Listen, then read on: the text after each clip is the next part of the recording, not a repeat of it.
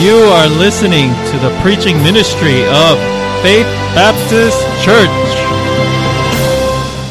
Today, we're going to be looking at probably a familiar text, one that is not too foreign to us. Romans is probably a more familiar book. If you've been in church a long time throughout your life, you've been a Christian a long time, this is probably a book that you've seen preachers come to.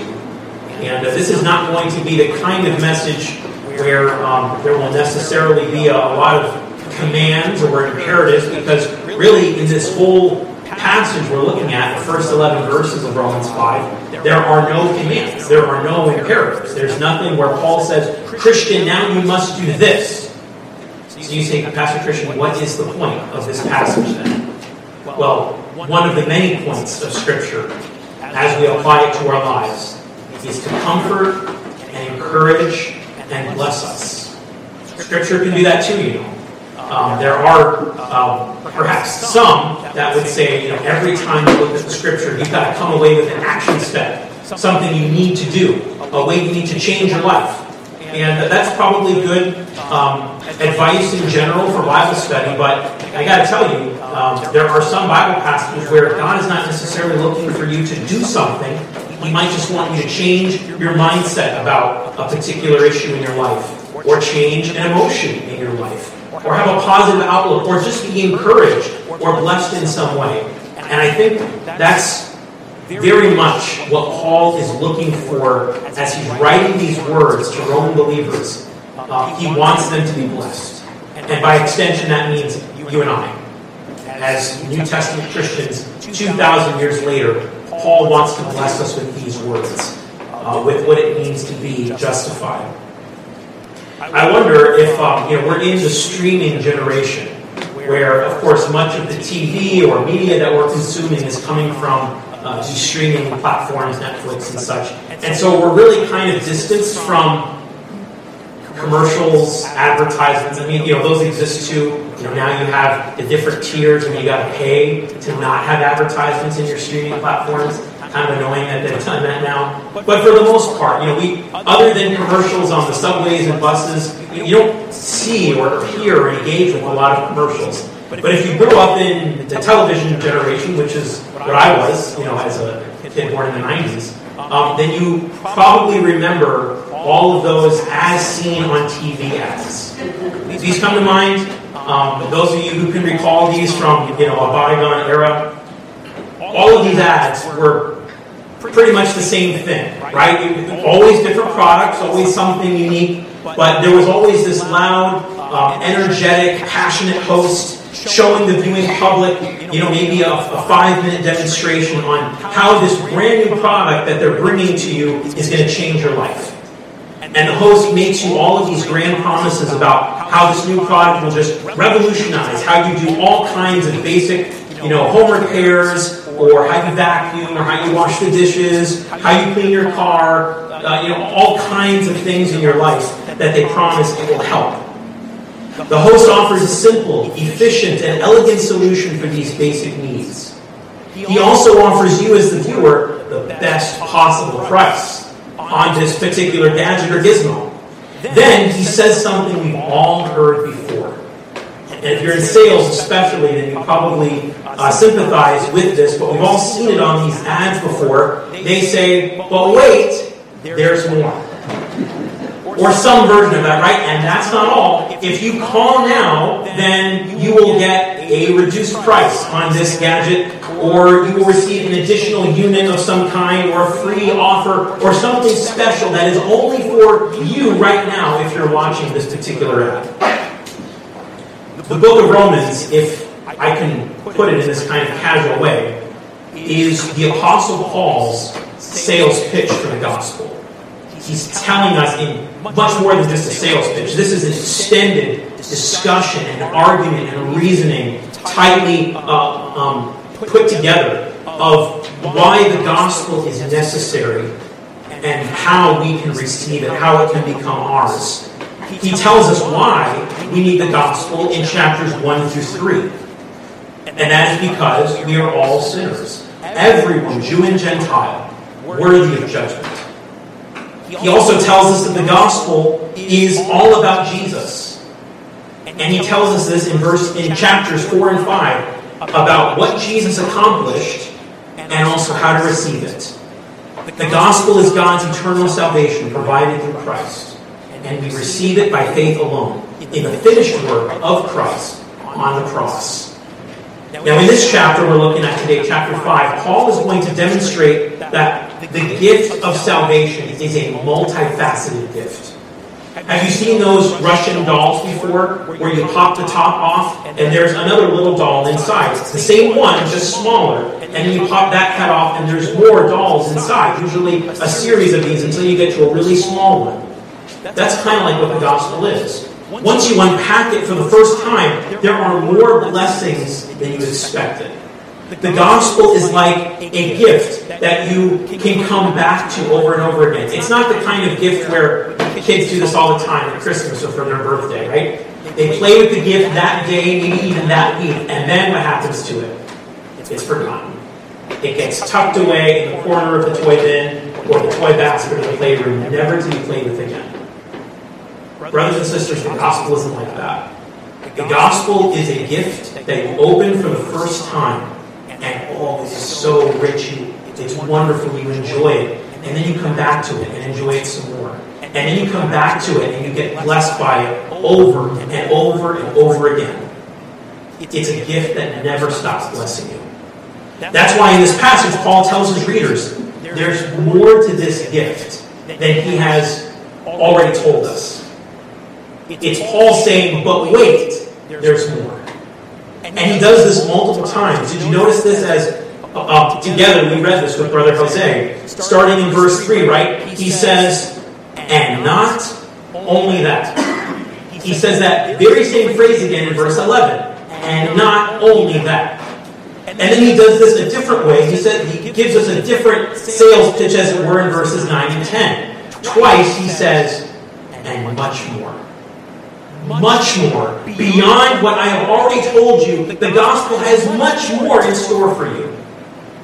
The blessings of justification in Christ are so rich, so abundant, you can't mine its depths on the first sitting. You just can't. Paul can only repeat this sales pitch several times over before we understand just how profound this gift is. But wait, there's more. Today's message is really just an encouragement to you to enjoy the privileges of being right with God. Paul, like I said, doesn't give any imperatives, no commands, no instructions in this passage. But he does tell us what it is that we already possess. What we have in our possession, Paul expects that we're going to enjoy.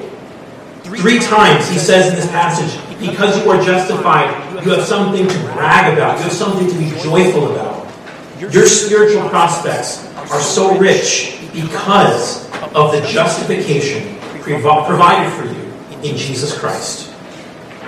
Now, the way Paul begins in verse 1, we recognize, of course, he's referring back to a discussion he's already had. So we're entering into the middle of his argument, of his reasoning here of why the gospel is necessary. He says, therefore, having been justified. He's referring back to chapter 4 and really even the previous chapters because, again, he's made this case. We're all sinners. We're all naturally depraved and estranged from God because of our sinful condition. So we need this salvation provided in Christ. We need to be justified. So now he says, having been justified, here are the blessings of that fact, of that reality. But of course, before we do that, I think it's important we lay the groundwork. What does justification even mean? What does that look like for the Christian? Well, justified is a legal term that indicates the innocent status of a defendant. Again, we know that earlier on, Paul is establishing this need for justification. So before the bench of God's courtroom, we are all guilty as sinners. We all fall short of the glory of God. That's Romans 3. We all rightly deserve God's judgment because of our sin. Naturally, we might hope to find some kind of a pass. Maybe God will overlook my sin. And the way that we do that is by looking to our good works. Maybe God can look at my good works and see that that's good enough to be acceptable to Him. That's in our natural human condition. That's really what all religion is about, right? Doing good things in order to make yourself look good before a holy God. The problem is this. Our way is so perverse and so corrupt that no amount of works from the law can cover our sin. In fact, the law, as Paul argues in chapter 3, the law can only show you how sinful you are. He says this in Romans 3:20. Therefore, by the deeds of the law, no flesh will be justified in His sight, for by the law is the knowledge of sin. The law, friends, the Ten Commandments, the law of Moses, whatever law of God you can find in the Bible, it is simply a mirror that reflects back to you how sinful you are. It can only show you how far short you fall of God's righteousness, and it cannot offer any means of justification. Now, if the law cannot justify us, what can? Well, according to Paul, the question is actually, who can? Who can justify me? If it's not the law, what is it? Who is it? It's Jesus Christ and His work on the cross. The very next verse is, but now the righteousness of God apart from the law is revealed, even the righteousness of God through faith in Jesus Christ. In these two verses, Paul really crystallizes the gospel message for us. How is it that a righteous God in heaven makes sinful men innocent? How can He make guilty people go free and still be a just God? It's a wonderful paradox. It really is. On paper, it shouldn't work. But in God's perfect plan, He takes a corrupt, perverse human heart and He infuses it with the righteousness of His Son, Jesus Christ. In the work of Christ on the cross, which, of course, we just observed today in the Lord's table, we see God's righteousness perfectly revealed. What Jesus did on the cross, if you receive that good news by faith, that gospel by faith, then He declares us righteous. That's what justification means. By trusting Jesus as my Savior, there's nothing that changes about the fact that I'm guilty. I'm still a sinner. I still have a sin nature. What changes in justification is my sentence. Instead of guilt and judgment, God offers me innocence and freedom through the gospel. I can be declared legally righteous through the gospel. But He doesn't just change our guilty status as sinners by simply saying so, by His arbitrary declaration. No, God had a means to make this happen. He did it through the death of His Son. Jesus, as that innocent sacrificial lamb, hung on a cross. And the Bible says He took upon Himself all of our sin, all of our wickedness and evil upon His own body. He was my substitute. His bloody death on the cross means I can be made righteous and be declared legally innocent before God, the righteous judge. When I acknowledge His sacrifice on my behalf, I must trust that all the work that Jesus did for me on the cross is sufficient for my salvation. In other words, faith in Jesus and what He did for me means I don't need anything else. I recognize there's no other means of this salvation happening, right? Paul makes it clear in this passage too. It's through faith in Jesus Christ. That excludes works. That excludes any possibility of me boasting about my own goodness. I have no goodness. Not before a righteous God. Faith, not the law, is the means by which God justifies the guilty. Faith in the once-for-all sacrifice of Jesus Christ confers on me God's righteousness and His legal declaration of innocence. We see this in Romans 4, verse 5. Again, just the previous chapter.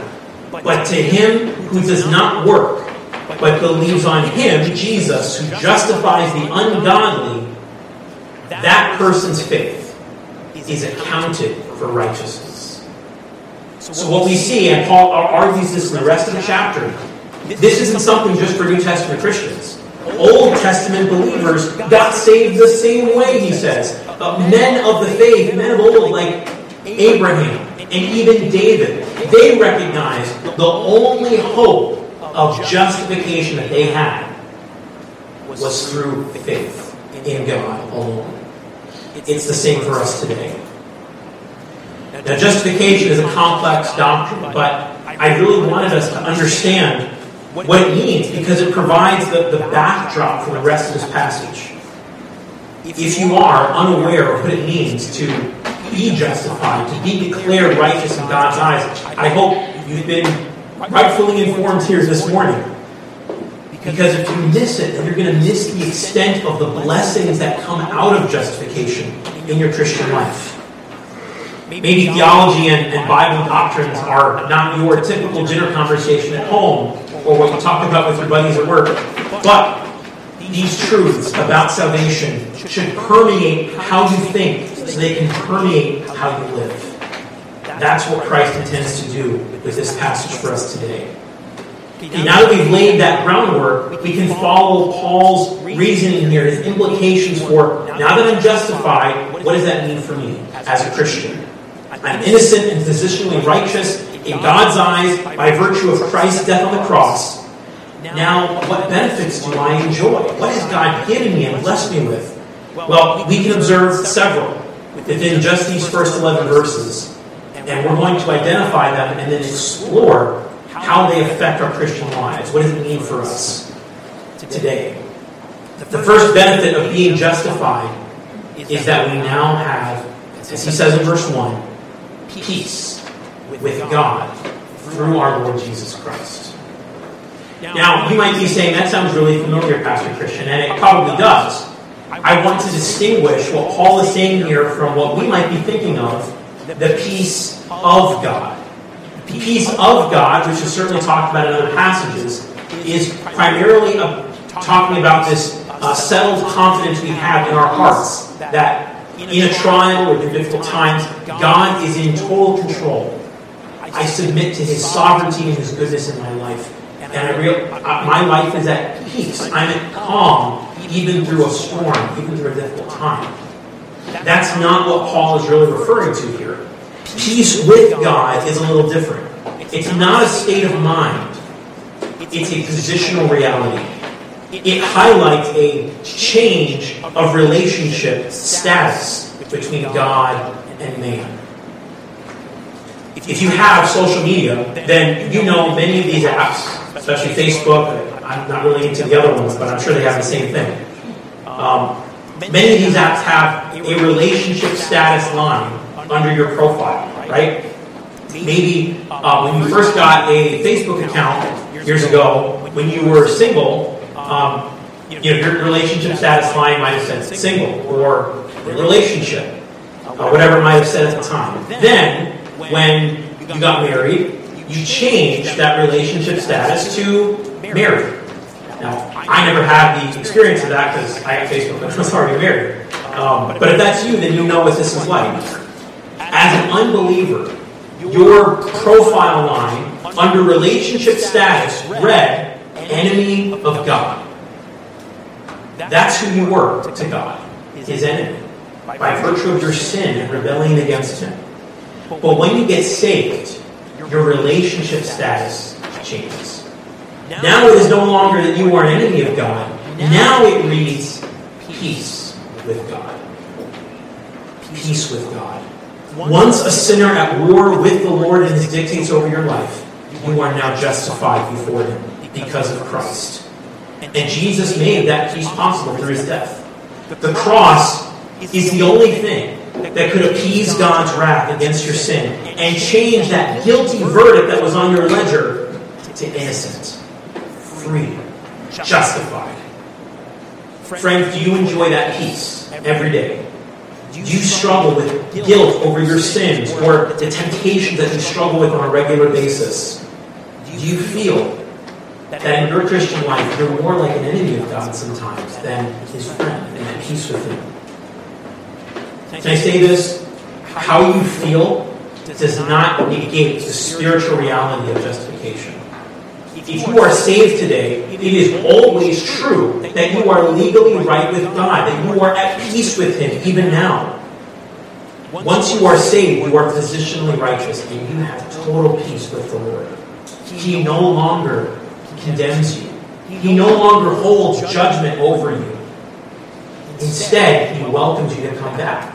I believe Pastor Swanson's been talking a lot about this in Sunday school with different giants we face, temptations and besetting sins that hold us down. How do I deal with those sins?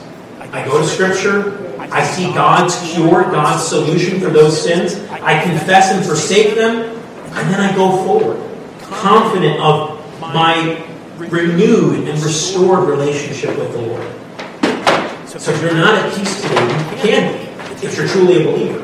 This peace is yours. It belongs to you. You are at peace with God. Justification not only gives you access to this new relationship, but it also gives you access to grace. The way Paul has constructed this phrase in verse 2, right? Through whom we have access by faith into this grace. It's a very interesting way he wrote this sentence, because the other blessings of justification that he mentions are all in a present tense. When he says things like we have peace with God, or later on, we rejoice in hope. These are all present verbs happening now. But this verb, we have access, is a perfect verb.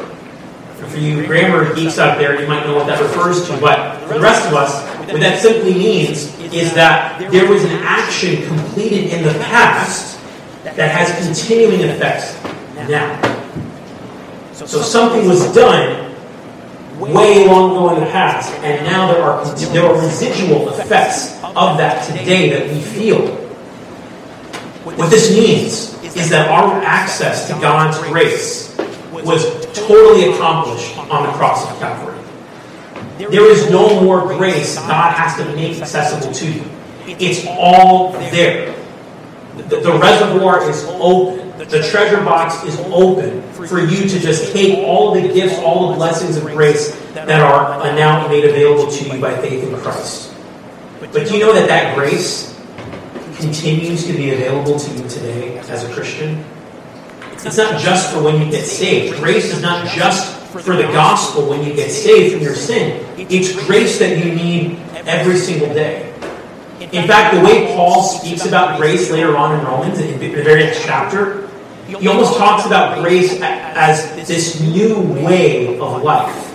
He treats grace like this realm or a domain that we enter into. We've been ushered into this new kingdom of grace. And now he says, live like it. You're no longer under the domain of the law with its demands and expectations over your life. No. You are now under grace. That doesn't mean you can live however you want. It simply means that the law is no longer being held over your head. God no longer condemns. Once you're saved, he no longer condemns you. Instead, you have obtained, by virtue of Christ's sacrifice, you have obtained God's favor and pleasure. As with justification, grace is only available through Christ, right? He says, through whom? Through Jesus, we have received this grace. Without him, there's no hope of God having any favor on my life. As a sinner, I deserve to be judged. I deserve his punishment. It's only right. But once I'm his child, he looks upon me favorably. Jesus is the agent of grace, but the means of accessing grace is also faith alone, right? He says we have access by faith into this grace. Faith in the finished work of Christ, in his death and his resurrection. It opens up to all mankind the blessing and the favor of God. Accessing God's grace by faith, yes, that's how you get saved. But it is also how you live the Christian life. It is the realm in which you live. The question is, how has grace intervened in your life this week? Have you lived this week knowing that grace is available to you? You know, if you're saved, grace should dictate how you treat your family, how you behave at work, how you serve at church. Grace should determine your heart motivations and your attitudes and your mindset. Is grace the only way that you stand, as Paul says here? He certainly believed that in his own life. You can read that in 1 Corinthians 15:10. He wrote, "By the grace of God, I am what I am. And his grace toward me was not in vain, but I labored more abundantly. I gave of myself and exercised myself in the ministry more abundantly than anybody else, but it wasn't me. It was the grace of God which was with me." If Paul could not stand in the ministry without grace, neither could you. None of us can. We all need the grace of God on a regular basis. And because you are justified, grace is available to you. In Christ we have grace. In Christ we also have joy, Paul says. The third blessing of justification. We rejoice in hope of the glory of God. The blessings he's already talked about, grace and peace, those are present realities, right? We can experience them right now. But hope is a future thing, isn't it? It's something that points ahead, points forward to a time when he says God's glory will be revealed. What's he talking about here? Well, he's talking about the return of Christ, the second coming, when God's majesty and power is going to be put on full display. I mean, the way Jesus talks about his return, there's going to be angels and trumpets and all kinds of cosmic signs and wonders that are indicating this is the Son of God coming to earth for the second time. Except he's not coming to save this time, is he? He's coming to judge the world. He's the second coming. And yet for believers, it's not this ominous coming, is it? It is a wonder and glory that our Savior is coming back. He kept his word. The very last verses of Revelation, right? I am coming quickly. He's fulfilling what he said he was going to do. This future hope, we can expect will happen exactly like God said. Paul writes about this for us in Titus chapter 2. We are looking for the blessed hope and glorious appearing of our great God and Savior, Jesus Christ. Because I am declared righteous in the sight of God, I can anticipate and expect this upcoming event with joy. You know, my wife and I now have 2 children. So that means twice we've had the privilege of being expecting parents, right? They call pregnant moms expectant mother. So it's even in how we call and label moms. There's that expectation, there's that anticipation of something great that's going to come. There's a lot of emotions that come into your heart and mind when a baby is on the way. But probably the emotion that grounds them all is joy, isn't it? If you're a parent, there's nothing quite like waiting for that baby to come. You joyfully anticipate the baby's arrival. Especially for the first one, but it's for all of them really. But you know that this child, this new arrival, is going to change your life forever. In fact, you're reorienting your life for 9 months, waiting for that baby to come, and you're changing things about your schedule and working things out in different ways so that when this baby comes, you're ready, right? And yet for all of the hassle and all the hubbub that you go through to get ready for the baby, it doesn't diminish the joy one bit, does it? It only adds to the excitement and the intensity of that baby coming. Brothers and sisters, we have a future arrival to look forward to as well. Unlike a baby, it's not coming in 9 months. I don't know when it's coming. None of us do.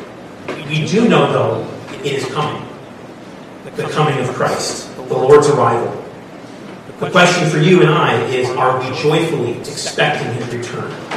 Does his second coming excite you, animate your Christian life? Are you serving him and seeking to glorify him with an intensity and an excitement because you know he's coming soon? If you're justified today, then friends, that should be your outlook. Now that you're saved, you can't just live however you want. and throw your life away with reckless choices. No, you are justified. You are righteous in God's sight. So Paul is implying here, act like it. Prepare with joy for this coming arrival. And as John tells us, we can prepare by purifying ourselves now. He says in 1 John 3, verses 2 to 3, we know that when He, Jesus, is revealed, we shall be like Him.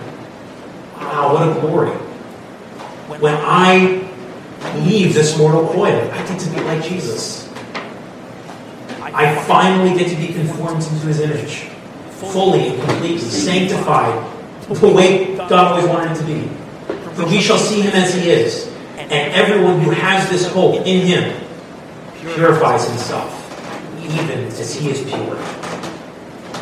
What is John saying? If you have this hope and expectation of Christ's return, then you are preparing for it right now by purifying yourself. Joyfully expect your Savior's return. I promise you, it will change your outlook on how you serve and how you live for the glory of God. We're halfway through. We've got 3 blessings already in justification, right? God's peace and joy and grace. Now, Paul follows up the privilege of rejoicing in hope with our first, but wait, there's more, right? He says in verse 3, and not only that, there's more coming, right? So yes, there is great joy and expectation in waiting for Christ's second coming. But there is also a glory and an anticipation when we experience troubles in this life. Very interesting what he says here, right? And not only that, but we also glory in tribulations. A glory means boasting, bragging about. I don't know about you, but I don't typically boast about the troubles I have. I talk about them a lot. I share them with a lot of people, ask people to pray for me. I don't typically boast about them. I don't glory in them. What is Paul saying here? Why would I want to brag about the trials and difficulties I face in this life? Well, for Paul, the reason that we can boast about tribulations is because of what they produce in us as we await the Lord's arrival. See, it's very interesting how he compares these two. First, he says there's joy in waiting for Christ's arrival. But while we're waiting for that time to come, and we don't know when it comes, in the meantime, we go through the hardships and challenges of life with that same joy and expectation, with glory, with boasting.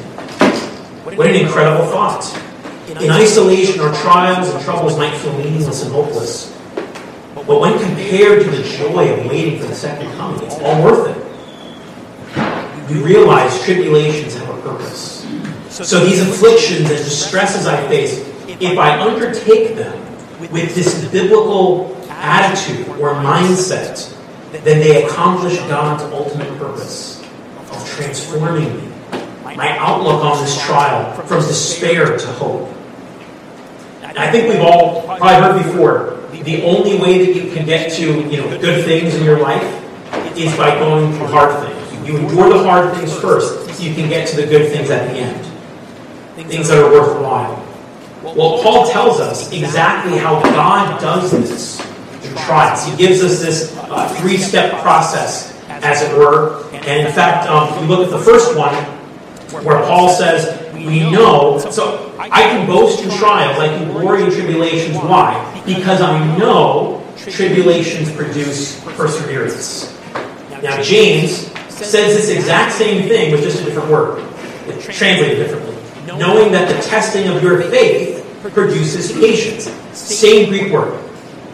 Patience, perseverance. Another synonym would be endurance. Endurance. And Paul says we should know this. You should be fully aware that when God is putting you through a test, it's to make you stronger. It is to help you endure. To give you that persevering spirit. So when I am tested by God, I can respond in many appropriate ways. God is not just expecting that you smile through the whole thing. No, there's lots of ways to respond to a trial that God looks at favorably. I can struggle, I can doubt, question, wonder, and hope in what God is doing. But what I don't do as a Christian, if I'm truly a believer, what I don't do is I do not lose faith. I do not buckle under the pressure so that I lose all hope in what God is doing. No, because that's not endurance, is it? To be a child of God means that I endure. And that's what perseverance is all about. I submit myself to God's plan. Even though I don't know fully what God is doing, I continue to follow Him the best I know how, with His grace enabling me. That's how a Christian endures trials. Again, we can go deeper into this. There's so much the Bible has to say about trials. But for now, we can say trials, first of all, produce endurance. One commentator I read used the word stick-to-itiveness. That idea that I am sticking with it. I'm not losing my faith in God. I am going to go through this. And God will see me through. As I allow God to bear this fruit of perseverance in my life, then secondly, my character is developed, right? Out of perseverance comes character. The idea of this word is a tested or proven character. So the question we face when we're in a trial is, will I hold up? As the trial gets longer and harder, endurance produces tested character. My moral compass doesn't shake. I don't compromise my convictions or values or the things I believe about God and His goodness in my life. My faith is not broken by the test. And then finally, the third thing that God is producing through my trials and how God transforms me is He leaves me with hope. And this isn't, oh God, I hope you get me out of this. This is a confidence in what God is doing. It's a strong hope. It is a faith that God will see me through this hardship. He's going to accomplish His plan in the end. That hope in the providence and plan of God is only produced by a believer who endures the trial and will allow us His character to be tested. Right? You don't reach the end point of hope without first going through the tested and proven character, and you can't get tested and proven character without first enduring. So here's the thing with us, as fallen creatures, right? The second a trial hits, we want out of there. We don't want to go through it. We don't want any of the lessons God's going to teach us. We just want it to be over. But God says, no. That's not how I'm going to transform you. That's not how I'm going to change your life and conform you into the image of my Son. Only by going through the trial can God accomplish His will in us. We might think we can avoid them, but we just can't. They will come.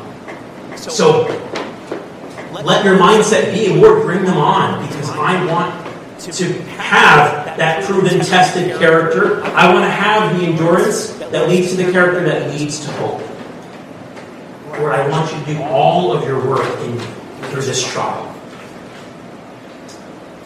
Paul experienced that. And he came out on the other side of all of his imprisonments and beatings and shipwrecks and persecutions, and he could say, Lord, I glory in my tribulations. I'm boasting about them because of what you've done in my life. We can boast about our God too, the God who saw us through the dark tunnel. Now, Paul connects this idea of hope through trials with another blessing of justification. The next one, he tells us that hope is not disappointed, right? God is not going to leave you hung out to dry. Now, that doesn't mean in the trial that you're going to get the outcome you want, but it does mean God is going to produce the outcome that He has planned for you. And that should give you great hope. The reason hope does not disappoint is because God's love has been poured out in your life. It has been given to you in rich measure through the Holy Spirit. Now, as painful as tribulations and trials are, there are people can put up with a lot of hardship and difficulty if they know that there is someone in their life that they love and that loves them in return, right? This is why a biblical marriage is so important, right? Couples go through all kinds of heartaches, all kinds of hardships between the kids and the finances, and relationship problems, school and work and other things that bear down upon your marriage and your family. But when you and your partner are committed to each other, it makes the test a whole lot easier, doesn't it? It doesn't mean the trial isn't hard or difficult, but it does mean you can bear through it because you know that there's someone committed to you. You know that there's someone that you love and that you care for, and they care for you in the same way. Friends, that is the Lord's guarantee to you. Whatever you're going through in this life, whatever hardships are bearing down upon you right now, what should give you great comfort is the outpouring of God's love in your life. It may be possible by justification, by the fact that God has declared you righteous, and since you are righteous, you are now His holy temple. Your body, He says, is a temple in which the Holy Spirit now dwells. And the Spirit of God is that agent of love, bringing to your heart, your innermost man, He says, the love of God. His love sustains you, motivates you, encourages you, and comforts you. But His love is not just given to you, He says. It's not just, here you go. What's the word He uses in these verses? Verse 5. The love of God has been poured out. Gushing out. This is the same word used for over and over again in the New Testament for the shed blood of Christ. Just poured out in abundance, a continual stream of God's love. His love, friends, should not just be a head knowledge. Instead, and I encourage you to let God's love be a deep and visceral emotion that the God of the universe truly loves and cares for you. I know we're very much taught, and this is a very true thing for us and something we need to hear, that we can't just hear about the love of God, we need to know about His other attributes, His holiness and justice. But friends, God loves you. He cares for you deeply. Let that love sink in and let it be something that you experience in your life as you open up His Word, as you even see it in other people around you. Let the love of God come in. Let it be something that surrounds you in your life. Just like His Spirit assures us that we are saved, Paul says that later on in Romans, His Spirit also assures us of His love. God truly loves us. Now, in case you need a refresher, Paul, in the next few verses, tells us just what is the extent of this love. How far does God love me? How deep will He go? Well, God loved you, he says, even when you were without strength. Even when you had no ability to save yourself or bring yourself to Him, God still loved you. We were weak and sick in our sin, but He still reached out to us. Not only that, but He loved us when it made no sense. It was illogical for God to love sinners, and yet He loved us anyway. Verse 7 here is Paul giving us this kind of hypothetical situation where he says, there are some people who might die for people that are good, right? People they love and care about. Maybe that's you today. Maybe you would say, I would die for my spouse. I would die for my kids. I would die for my best friend that I know loves me and cares for me. He's a good person. She's a good person.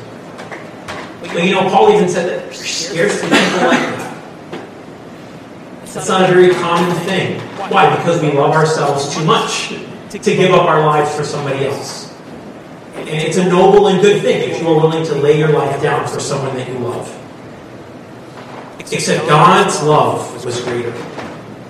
Much greater. Because when we were ungodly, while we were still sinners, in rebellion against Him, He still loved us.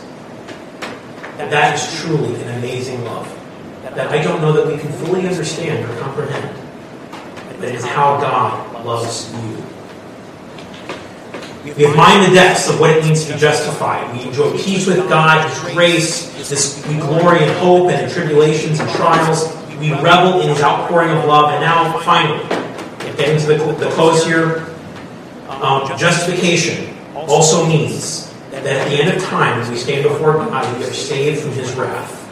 That's what he says here starting in verse 9. Much more then, having now been justified by his blood, we shall be saved from wrath through him. This is another, and that's not all moment, right? He says, much more. Since I am declared righteous, I don't need to live in fear of future judgment. There is no crime that stands on my permanent record. I am spared any future penalty.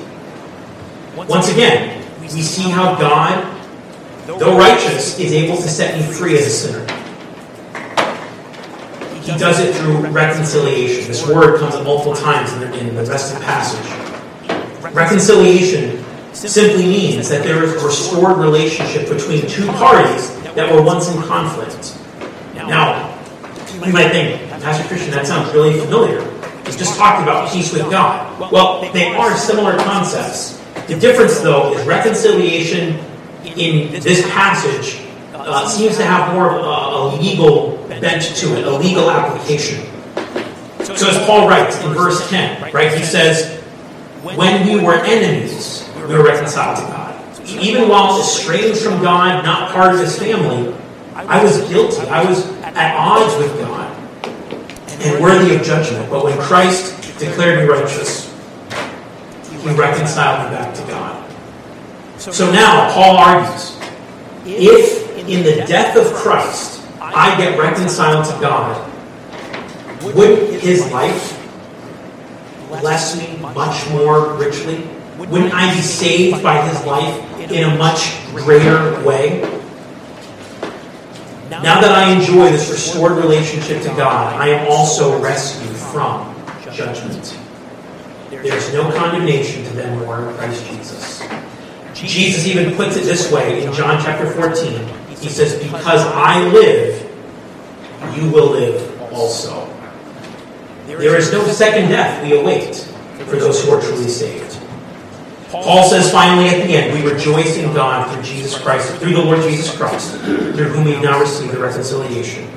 The focus of salvation and truth is always Jesus. It always comes back to the center. If there's any truth about salvation that excites you, that blesses you, that encourages you, you can thank Jesus for it.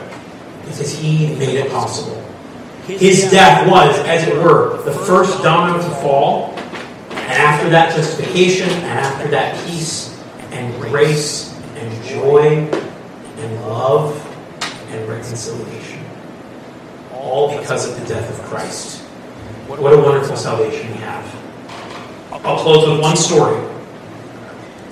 In 2016, there was a man named Joseph Stankic. I think I'm pronouncing that right. He was found dead in his home in Gage Park, which is a suburb of Chicago. Stankic was 87 at the time of his death. And he lived alone in a modest house. His neighbors who knew him said he lived very frugally. The only thing he had was a boat. That was the only lavish, expensive thing that he had. That's why an unclaimed assets company was surprised to find that Stankic, who had throughout his life invested heavily in several mutual funds, left behind a $11 million inheritance. The largest unclaimed inheritance or estate ever in U.S. history. Now, Stankic had no will. He had no legal designation for where this inheritance was supposed to go. He never married. He had no children. All of his 6 siblings had already passed away, and none of them had children. So, needless to say, the lawyers had a big job to do in figuring out where was all this money going to go. Well, after a lot of digging, looking through family records and things like that, the lawyers found 119 heirs to this incredible estate. Many of them were cousins, once or twice removed from Joseph Stankic. They'd never even heard of this guy. They never knew that they were related to him. But they got part of this inheritance. They got part of the pot. Many of them even lived in other countries outside the U.S. Now, you might be wondering, what did they all get, Pastor? Well, after taxes and after all the years, I think it took like 1 to 4 years for a lot of these people, because a lot of it was international. It took 1 to 4 years for the distribution. The average check that an inheritor received was $60,000. Some people got even more than that, I guess, depending on how close they were. You know, the Son of God died 2,000 years ago, and he left quite an inheritance, didn't he? For his children. He has justified you, and he brought you back to himself, into fellowship with God. All the blessings of justification are made available to you in Christ.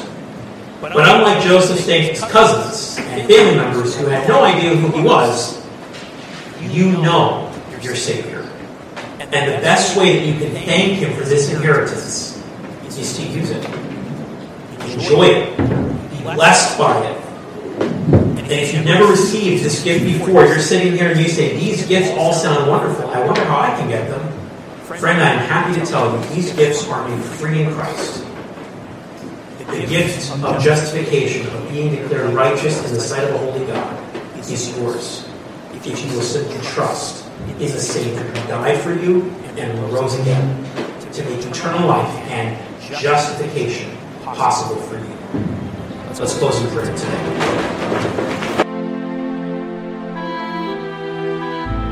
Thank you for tuning in to the preaching ministry of Faith Baptist Church. We are conveniently located in Corona, New York City, and are devoted to loving God and making disciples. For more resources and helpful information about our church, visit studygodsword.com. We'd also like to extend a personal invitation for you and your family to join us on Sundays at 9:30 in the morning for a time of interactive Bible study for young people and adults, followed by an 11 o'clock worship and preaching service. If you have young children, they will really enjoy our exciting Bible-based children's ministries in both the morning Bible study hour and worship service. If you have any questions about the church or would like to learn how to have a personal relationship with God, please give us a call or leave some feedback at studygodsword.com. We would be thrilled to meet you in person and show you firsthand what God is doing at Faith Baptist Church. Until next time, may God richly bless you.